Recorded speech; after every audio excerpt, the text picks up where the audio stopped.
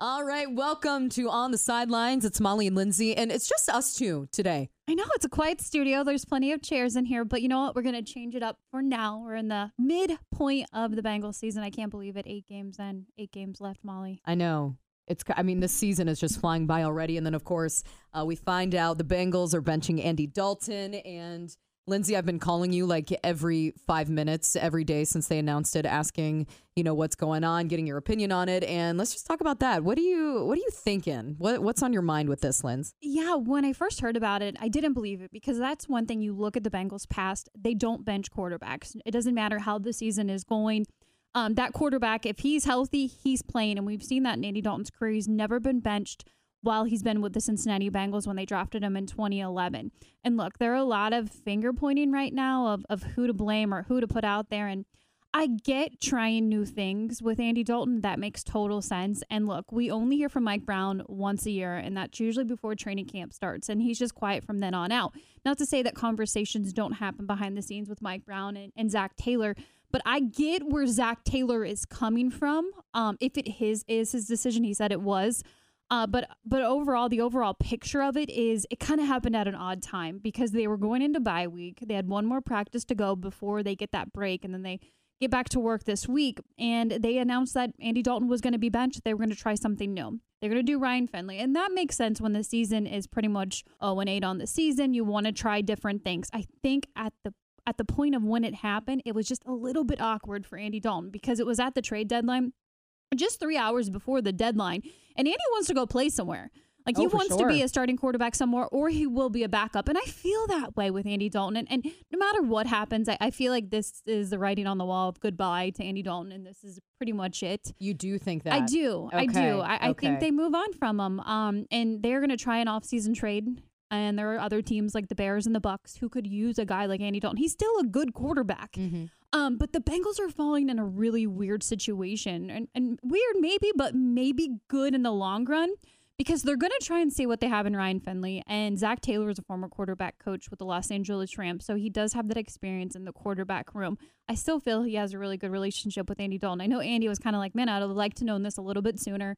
He didn't agree with it, but no starter is going to agree to get benched. Oh yeah. He's not going to be like, you know what? I get it. And how about it happened on his birthday? I mean, that broke my heart. What was it? His 32nd birthday. I think they were, he's probably, how does that work, Lindsay? Does he get a phone call or does coach call him into his office? Like, do you know how that works? I want to say that Zach Taylor brought him into his office. And one thing that Zach did do is go to each position group and talk to them about it and say we were making that change. The whole locker room vibe was like, look, we think Andy's a great guy. We think he's a quarterback, but we also get that it's a business. And Andy Dalton's not the only guy getting looked at in a microscope right now. There are several players in different positions. Look, they're underperforming. Everybody is. There's not one player out there where you're like, well, one guy, Kevin Huber.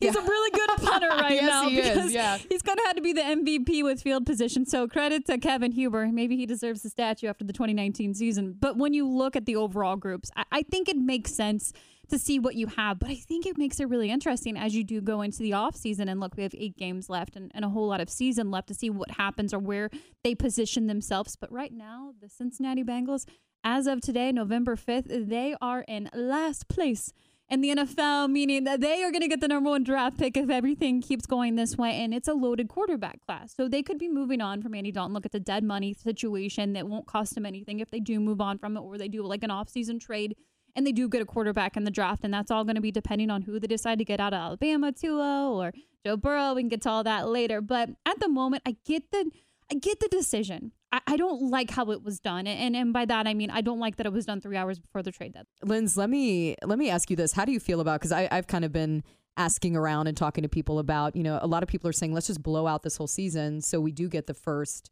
the best draft pick. How do you feel about that? Because I kind of feel like I want my Bengals to win. I don't want them to throw it out just for the best draft pick. It's funny you say that because I was actually reading an article before I went in here this morning. It was on the Cincinnati Enquirer, and they were talking about, hey, the Bengals are in a really good position to almost tank. And there are 2 sides to that. I think a lot of the fan base is like, look, we're out of it. The Ravens are really good. They're probably going to get the AFC North. The Steelers are right behind them, and the Browns are who the Browns are. They're underperforming too this season with only 2 wins on the season.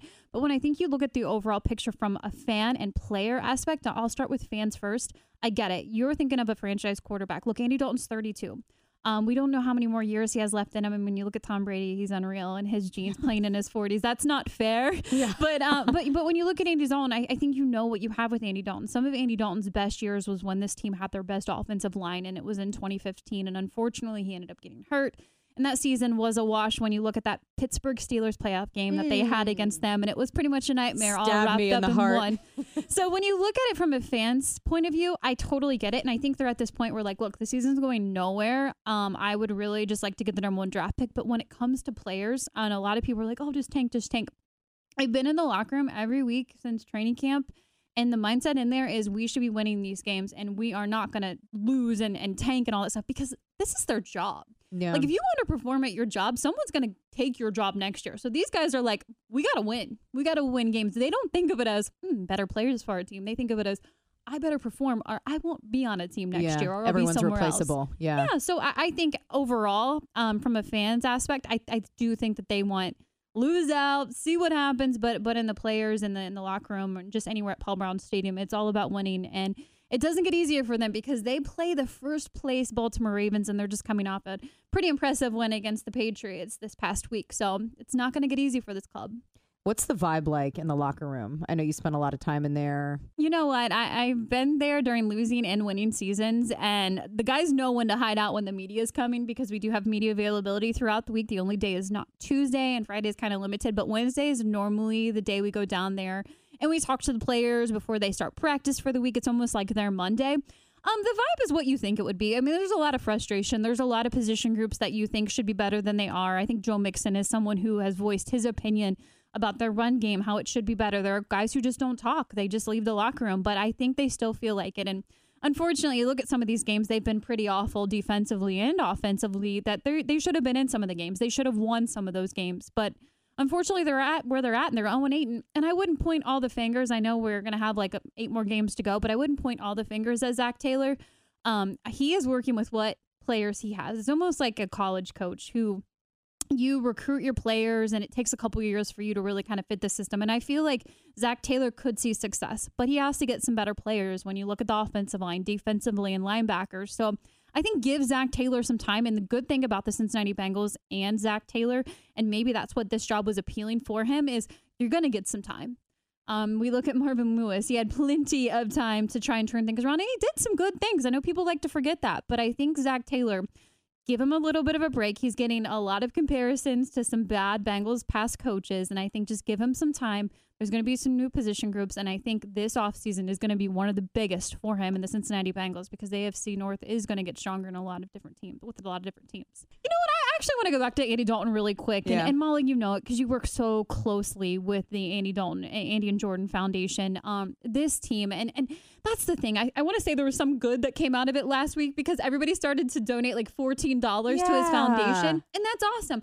One thing that I feel like in Cincinnati, and you know it too, I don't think Andy Dalton was appreciated enough. So when he does leave, and if this is his last season with the Bengals and he's traded somewhere else, I hope that he has success there because Andy Dalton is a good human. You can say what you want on the field if he's an average, below average quarterback.